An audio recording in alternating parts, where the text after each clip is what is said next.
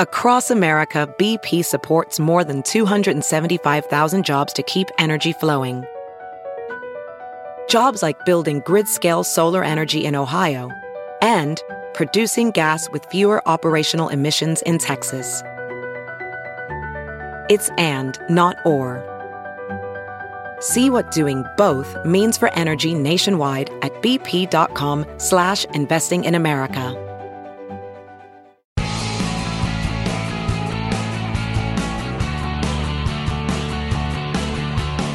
This is Bill Press and Friends on the District Productive Network.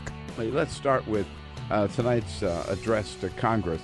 You know it's going to be unlike anything that we have heard before from any president, because this president is just unlike any president we've ever seen, the least qualified and least articulate of all of them.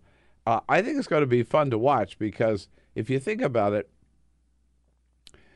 first of all, this is probably the most difficult audience Trump has ever addressed, right? Yeah. Because these people, right-wing or liberal or conservative, right-wing or left-wing or whatever, they're pretty smart, right, for the most part. I mean, they didn't get there because they're dumb, like Donald Trump did. They know the issues, which he doesn't. They know some of the complications, which he doesn't. Just to start on the subject of health care. Yesterday, speaking to the governors, Donald Trump did say, gee, who would have believed it? Who would have believed that something like health care, Obamacare, is actually pretty complicated? Now, I have to tell you, it's an unbelievably complex subject. Nobody knew that health care could be so complicated. Nobody knew that health care could be so complicated. I got to tell you, when Anderson Cooper asked Bernie Sanders about that last night, Bernie Sanders just laughed out loud. I'm wondering, when you heard the president today saying, quote, nobody knew that health care could be so complicated. I thought nobody knew health care would be anything but complicated, but apparently the president said nobody knew that it would be so complicated. Were you surprised by that? Well, some of us who were sitting on the Health Education Committee, who went to meeting after meeting after meeting, who heard from dozens of people who stayed up night after night trying to figure out this thing. Yeah, we got a clue.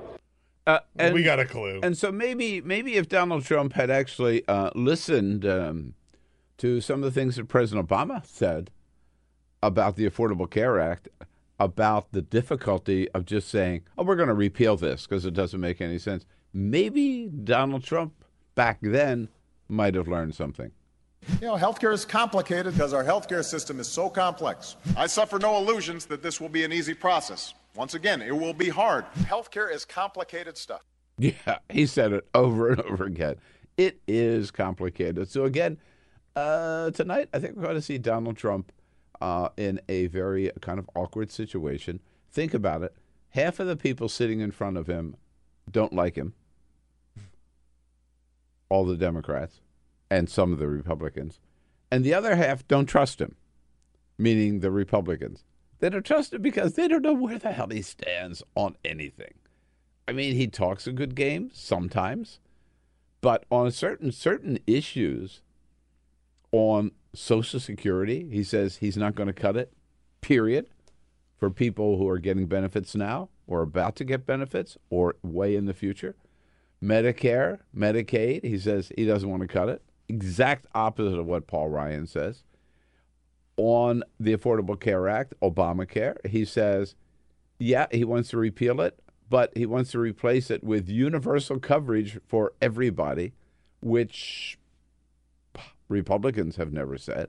So there are a ton of issues that Republicans know that he's really not with them. It's going to be an awkward dance. I think what we're going to hear, and we'll talk more with Jon Allen from Sidewire and Roll Call a little bit later in the program, with all of our guests this morning.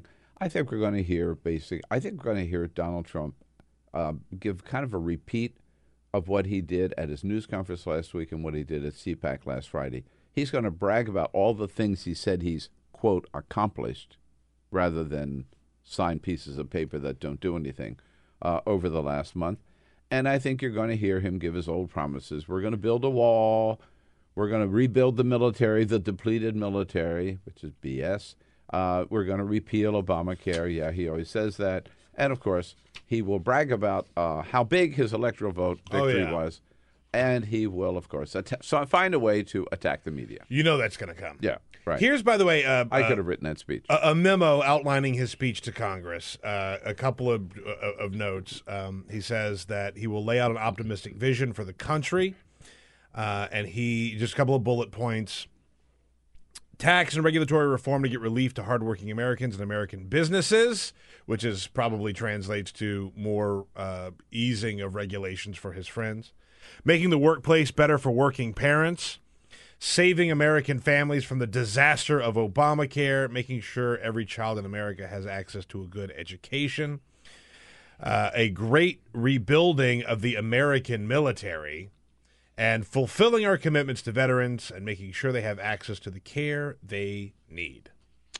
And those are the bullet points. So those are the bullet points, right? It's also going to be awkward to see him read a teleprompter speech. It's just not something he's good at. We know. Look, he's good at campaign rallies. Sure, we know that. Sure. And by the way, George W. Bush was really good at campaign rallies. President Obama is the one who could read a teleprompter. Like playing a violin. I mean, right. It's like Perlman playing a violin. But this is not Trump's strength, so it's going to be. Trump has a good 20-minute window where he could contain himself and stay on message and stay on the teleprompter, but with a friendly, supportive, enthusiastic crowd. That he plays off. Yeah. He's not going to have that tonight. Yeah, I wonder where that's going to go. No, man. It's going to be a tough audience. One other thing that I have to tell you that really offends me is they put out the list of the people who are going to be in the president's box. Now, this started with, we remember, President Reagan when Air Florida plane left National Airport and a half a mile later crashed into the 14th Street Bridge. And if I get it right, Lenny Slutnik? Oh, man. That's close. That's close. That's close. You can check it out. All right. Jumped into the Potomac to save some people on that plane, and President Reagan put him up in the box. He was in the presidential box for Skutnik. Okay, very close. Skutnik. Yeah. Very close. And he got the applause for everybody who was there. Ever since then, every president now has to have people they point up to in the box, and of course to reinforce his anti-immigration stance. To further make the case for having to round up everybody who is here in this country illegally and send them back to Mexico, Donald Trump has two different families up there tonight whose children were killed by illegal people who are here illegal immigrants. So he's just doing that to make this case as if this goes back to when he started his campaign. Right, Donald Trump he's driven to try to convince all of us that anybody who's here illegally, anybody who is undocumented, is a rapist, a murderer, a killer, guilty of serious crimes, and therefore they all should be deported. He could have had maybe some of the family from victims of Sandy Hook. No, killed by Americans. Or at maybe from Charleston, Mother Emanuel Church. No, they had to go out, and the White House, I'm sure, went out and searched for victims who had been killed in a crime by illegal immigrants. And you know what? When you have maybe 12 million people here who are here undocumented, a couple of them are going to commit serious crimes. Yeah. It doesn't mean they're all evil, which is what Donald Trump's message is. It's disgusting to see him do that tonight. By the way, using his speech, again, to make a political point, which is an unfounded political point. Yeah, no, it's going to be pretty grotesque what he's going to do up there. And tonight. He'll call them out. Get ready for it. It's going to be a whole big thing. This just proves that what I said. They're all rapists and criminals and killers. Yeah. Murderers. It's interesting, by the way, and I know you're not one for the whole response to the State of the Union. It's interesting that the Democrats have tapped former Kentucky Governor Steve Beshear to give the response. Who put together the best state exchange for Obamacare? They made a big point any about saying that's why he was speaking. Yeah. Right, of any state in the country.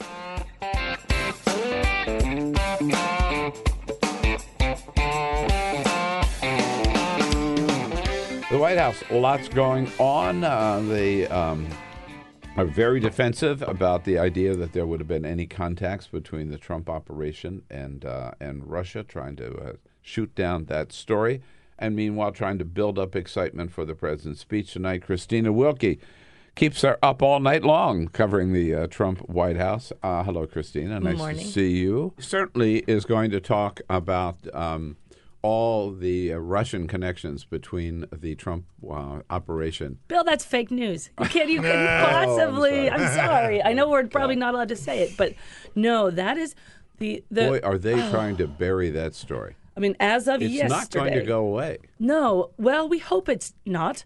But as of yesterday, Sean Spicer in the daily briefing, took on a new line, which was basically, what is there left to investigate? Mm-hmm. You know, there's. In fact, we have that, Jamie, where Spicer yesterday. Yeah.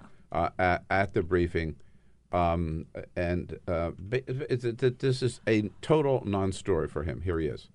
I think that Russia's involvement and activity has been investigated up and down. So the question becomes, at some point, if there's nothing to further investigate, what are you asking people to investigate? Well, actually, the FBI is in the middle of its investigation. Right. The House Intelligence Committee, the Senate Intelligence Committee, was briefed by Director Comey, last week. So they're in the middle of whatever investigation they're doing. Right. Devin Nunes yesterday in the House Intelligence Committee, it was interesting because he gave a news conference where he said he hasn't seen any evidence. At the same news conference, he said, we haven't started our investigation yet. Right. Right. I mean, so even Adam Schiff, and Jamie, we have Adam Schiff, pointed out that, no, he couldn't produce any evidence right now because they haven't even looked at whatever evidence they have. They haven't had one hearing, heard from what witness. Here's the ranking Democrat, Adam Schiff. We have, I think, reached no conclusion, nor could we, in terms of issues of collusion, because we haven't called in a single witness or reviewed a single document on that issue as of yet. Right. So so this is not going to go away, right? No. No matter how much it's they not. want it to go Now, away. I wouldn't put my eggs, personally, I wouldn't put them in the basket of the House Intelligence Committee. I think we're going to see a lot more activity from the Senate. I think senators in general feel they have a greater obligation in these incredibly sensitive national security matters. You're going to see perhaps a little bit less partisanship. Richard Burr obviously has said back since January that there would be, he's the chairman of the Senate Intelligence Committee, that there would be a full investigation. And we understand Mark Warner, who's the ranking member, has now, has complimented Burr on what they're taking forward.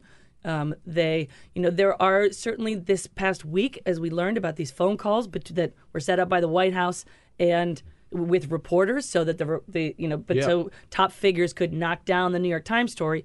Burr was one of those, and that should give us all pause because that suggests. I was just going to make that point that I don't think you can trust either Burr or or Nunes because. Sean Spicer called them both and called Mike Pompeo. We talked about this in the last half hour from the CIA to shoot down these stories in the New York Times.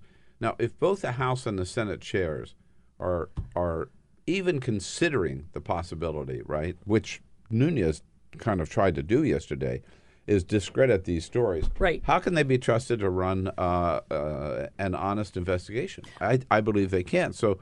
Go back to what John McCain and Lindsey Graham have said, and surprise, surprise, Darrell Issa, Jesus, says yesterday, we need a special, bipartisan, bicameral, independent committee appointed, right? Like from Watergate. Yeah, a prosecutor, right? And to look into this. Who is not under the White House's thumb. Exactly. And this received yesterday a very chilly, that same circular logic that Sean Spicer gave when he said, if there's nothing to investigate, then how can you investigate the nothing that you investigated? Yeah. He did exactly the same thing with the question of a special prosecutor. And I don't envy him up there, having to answer. I mean, this is not a question you want if you're a White House briefing guy. Yeah. But that's his job, right? This so is like his I'm job, not right? too hurt for him. And his answer was, well, a special prosecutor to prosecute what? So and it was and someone said specifically to him, this is when right before he said, well, it's all been investigated up and down. But yeah, it's these ties, the communication, the potential for collusion, the Russian meddling in the election. We've had intelligence, the intelligence agencies investigate, but we haven't. Congress hasn't taken this on. We haven't. Mike Flynn has yet to testify. The intelligence agencies concluded that the Russian government was trying to turn this election for Donald Trump. And the president rejected and denied and repudiated their findings. So I don't feel as though we have, as the American people, I don't think we have any sense of closure. And that's going to, the 2018 campaign cycle has already started. Yeah. And it is really hard if you're a candidate to reject the idea of an investigation. Is there any doubt that that Donald Trump's attacks on the media, the fake news, the enemy of the people, is all an attempt to divert attention away from the Russian connection? I think it's certainly there's not doubt. It is a diversion. I think because he has other. Then we start talking about that. But he has other things to divert attention from. Right. Yeah. It's not exclusively that. To me, with the Russia stuff, right? Like there are sort of two schools of thought, and we've talked about this a little bit, right? There are those Democrats that think that Hillary Clinton lost exclusively because of the Russian involvement, which I think is BS. And then there's another group that says that the Russian involvement had absolutely nothing to do with the election and there's nothing there, which I also think is BS. Right. I think it's probably somewhere in the middle. Me too. But like when you have the administration trying to kill stories like this, what that means is that there's more coming. Yes. Like they know that this is not the end of the Russia story. If they're trying to kill this story and they're trying to discredit the media or they're trying to discredit the story, they know that there's more coming. So like, where does this end? It doesn't end for a long time, and you're right. I don't think it does. I don't think it does. And I think right now, I don't feel that I know at least. When you say they know there's more coming, we're not really sure in this White House who they is. So what we learned with the fact that that Bannon and Priebus decided to keep this from Mike Pence, keep the Flynn debacle from Mike Pence for 10 days. Means that there are. When we say they know there's more coming, it's Bannon probably knows. I would say Priebus probably has. The two of them would be the people who seem most in charge and who would be responsible for putting out this kind of a fire. But that's not, Mike Pompeo might not know. But the vice president might not know. So there is a chasm, I think, of information and communication even within the White House. Jon Allen here, who is a columnist for Roll Call and community and content director, head, poobah, whatever, at Sidewire. Hey, John, how's it going? It's good. So this is going to be a big test for President Trump tonight, huh? Yeah, I'm waiting for him to say the State of the Union is sad. Yeah, right. That's what he ran on. Right. No, well, I'll tell you, the picture that he painted of it at his news conference, right? And what was the last speech? Not the CPAC speech. The inauguration. The inauguration, yeah, was pretty down. American carnage. Right, yeah. I don't understand what country this guy's living in. He is, what planet perhaps? He is a multi-billionaire, we assume, without actually seeing his tax returns, who has done so well in life that he doesn't understand that healthcare is complicated, that our healthcare system is complicated, because instead of the Cadillac plan from Obamacare, he's been dealing with the Lamborghini plan his entire life. Right. And he looks around and he says, God, America sucks for an entire year. or a year and a half. And, now he's in charge of it, and we hear him talking about it, as he takes over, as continuing to suck. Which the back end of which will be him campaigning on America's not as bad as I said it was because I made it better. Yeah. But I think this speech tonight is really important for him because there has been no prioritization to his legislative agenda. And if Congress isn't told what to do, it won't do anything.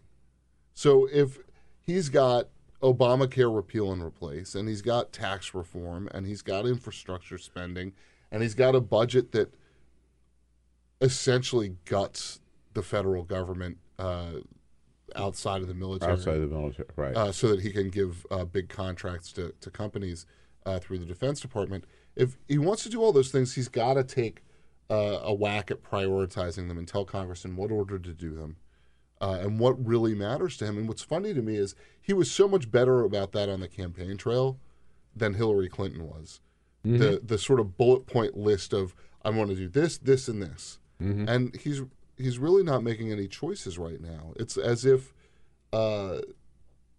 Stephen Miller and Stephen Bannon, his aides, landed in some sort of policy orgy where they're running around like they can't figure out which thing to ride, so to speak, at which time, and they're trying to do it all at once. And we see this budget that comes out yesterday, $54 billion more for the Defense Department, cutting EPA by 25%, as much as 25%. The State Department, some people are saying maybe cut by 30%. I hear non-defense domestic overall will be a 15% cut. They're not even operating in real terms. It's hard to take them seriously. So Congress will not take them seriously when they land with a budget like that. That's why this speech is important. I think if Trump wants to get anything done, he's got to start getting them moving in a direction. It's probably. Wouldn't you agree that it's his most difficult audience that he's ever faced? Yes, he's facing people who actually know what. Thank you.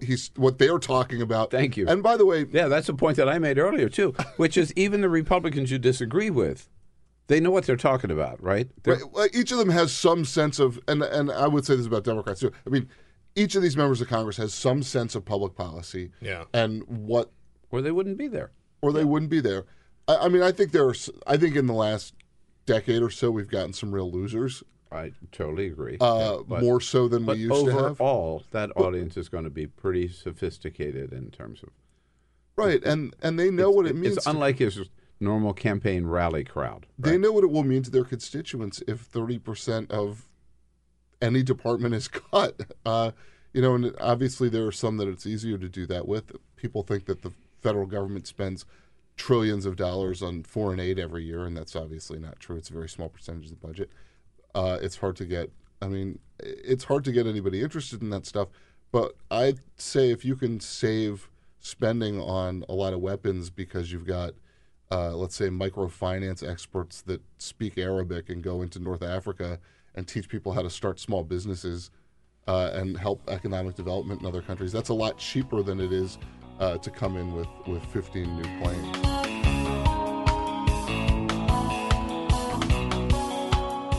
Hey, everybody, this is Bill Press. Thanks for listening to the Bill Press and Friends podcast. And now, do yourself a favor. If you haven't already done so, subscribe to the show on iTunes. Here's what you do. Just search for The Bill Press Show. Then you can take us with you and listen in anywhere you go.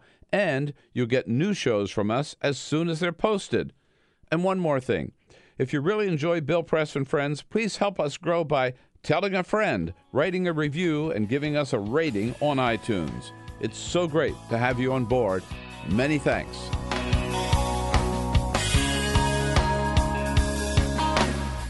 Sean Spicer told us at our briefing yesterday that the president is going to be true to his promise of not touching Social Security.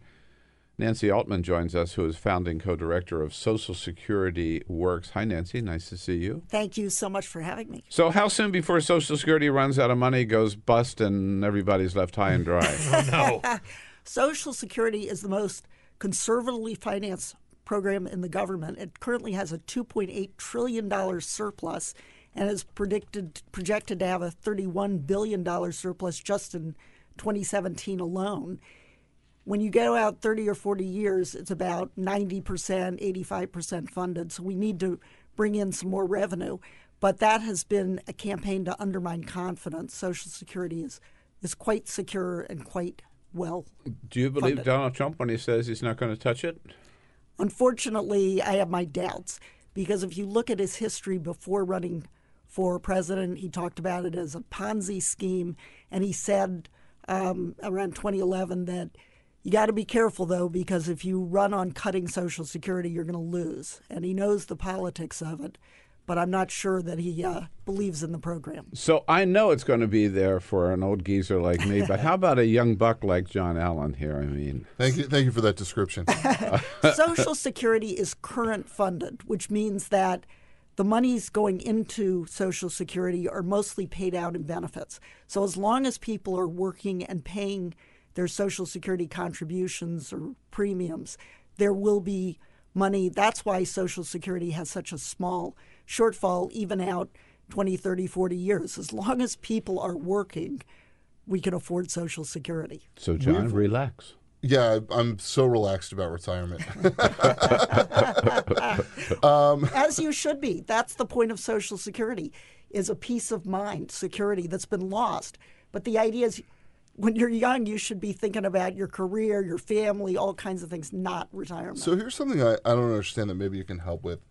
At a certain point during the year, a lot of people hit, not everybody, but a lot of people hit a cap where they stop paying Social Security taxes. And it seems to me that, I have trouble understanding why it is that somebody who makes couple $100,000 a year stops paying Social Security. What is it? $127,200. $127,000. They stop paying Social Security tax in October or November, Sometimes, December. On day one, if you're rich enough, January Sometimes 1st. really, yeah. If you're Bill Gates, you probably stop paying by your coffee break on January 1. Right. Most people pay 52 weeks a year. They have the money withdrawn from their paycheck, every paycheck, because they earn below, 94% of Americans earn below that $127,000. So as a consequence, most people don't even know that cap is there. But for example, people on Capitol, the Congress who pays into Social Security, they stop paying in the spring. Millionaires stop paying on February 1. Some people stop paying in October, as you say. The easiest way to bring more revenue into Social Security is to scrap the cap. That's what Senator Sanders, scrap the cap. Many Democrats or have at least proposed lift that. the cap, right? Well, there are all kinds of things you can do, but there's no reason that everyone doesn't pay in 52 weeks a year. This is one of the few programs that's like really essentially regressive. It's regressive in the revenue, and if you scrap the cap, all you do is make it proportionate. You don't even make it progressive. I mean, I would argue, given all the income inequality, that we should be dedicating the estate tax to Social Security or financial speculations tax, finding a new source of progressive revenue.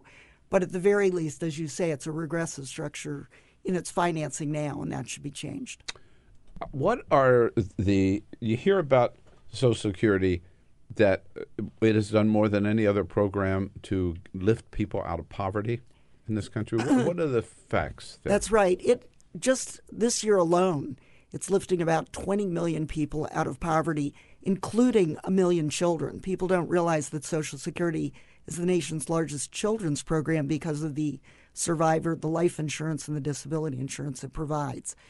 It's not intended to be an anti-poverty program. The idea is that it prevents poverty rather than alleviates poverty.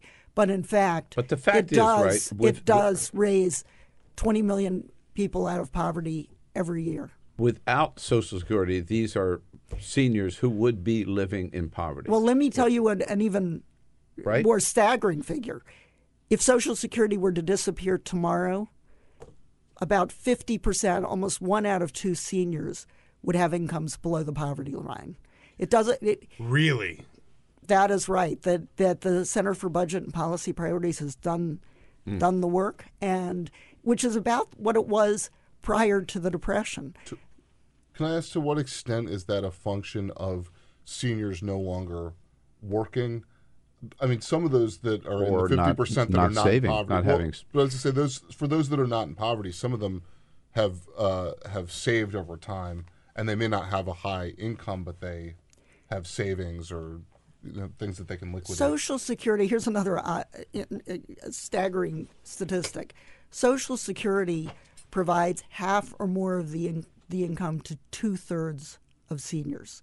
So the idea is we have traditional pensions that have been disappearing. You really can't save adequately for retirement. The idea that at 65 or 70 or whenever you retire, no matter how long you work, if you have the good fortune to live to 105, you're going to outlive your savings. You cannot outlive Social Security.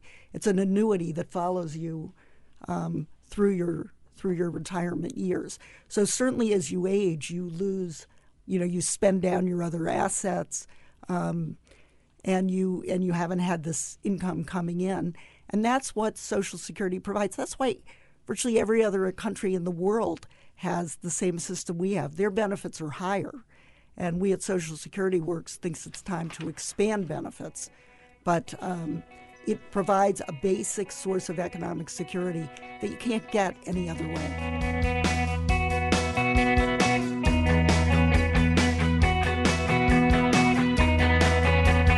The Democratic Party's got a new leader, and now got to get about the business of electing good Democrats at every level, at the State House, in the Congress, and in the United States Senate. A brand new candidate from California's 34th Congressional District. That's a district that Javier Becerra vacated when he became the new Attorney General of California. Wendy Carrillo joins us here in studio. Hey, Wendy, nice to see you. Good morning. Congratulations. Thank you. Yeah, when is the special election? It's a special election, right? It's a special election. It's just around the corner on April 4th. People my will start God. receiving their ballots this week. Really? Yes. This week, right. There are like 4,700 candidates in that race. 4,781. Yeah.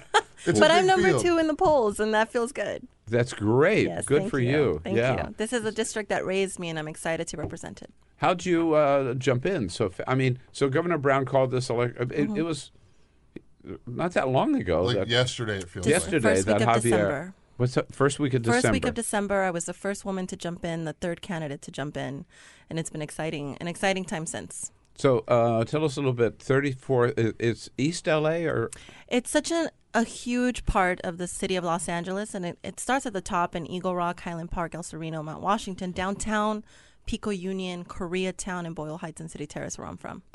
I know it all well from being at Angelino for 9 years. Yeah, Yes. That's well done. The entire tour of the district. It's You're just ready to go. a brief tour. Yes, I'm ready to go. I've been. You ready. have the LA River, but you don't have any Santa Monica Bay. You don't have the coastline there at all. Not quite. No, it's a little bit of a drive away. Now, what's your background? Were you in the state legislature? No, I've never run for office. I've been a journalist and a labor activist for most of my professional career. That's what I'm talking about. That's what we need. Right. Peter's Something like, different. Peter's like media can get into politics. I might run someday. Yeah, right. Yeah. Well, now more than ever, No, we seriously. need journalists in Congress, especially at a time in which journalists are being kicked out of press briefings and are not able to ask the tough questions. This is what I've been doing in my professional career.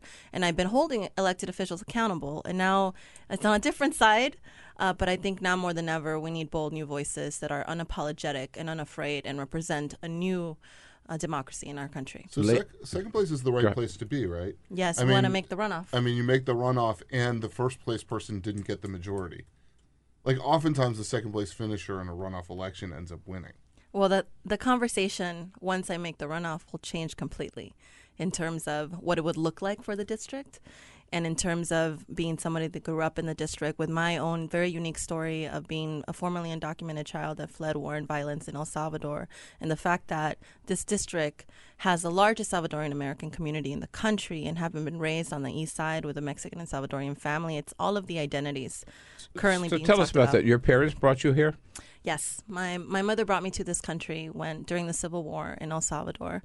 My biological father died in that war. I was raised with two loving parents. My father, who I know as my father, is of Mexican descent.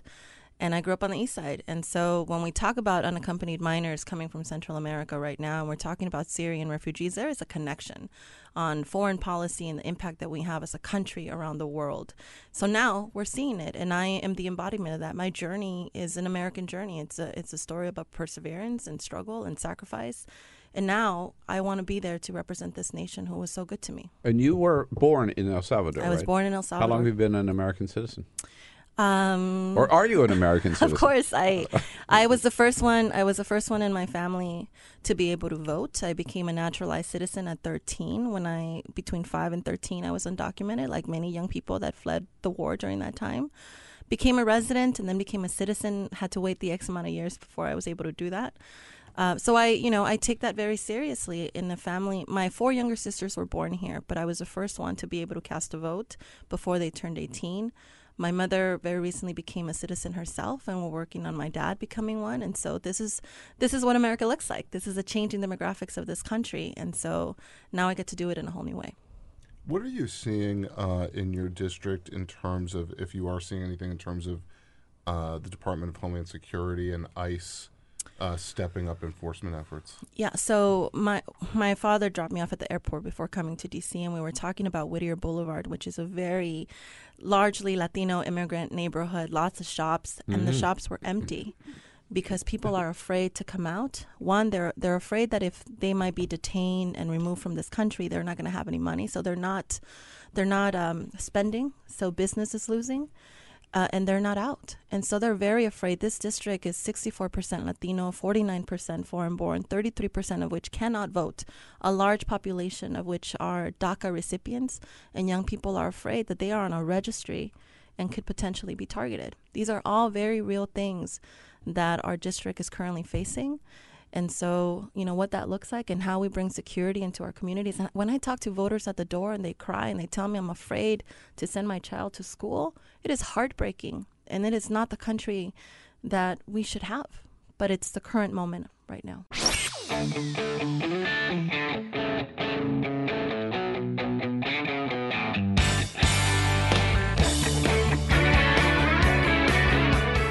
The Parting Shot with Bill Press. This is the Bill Press Show.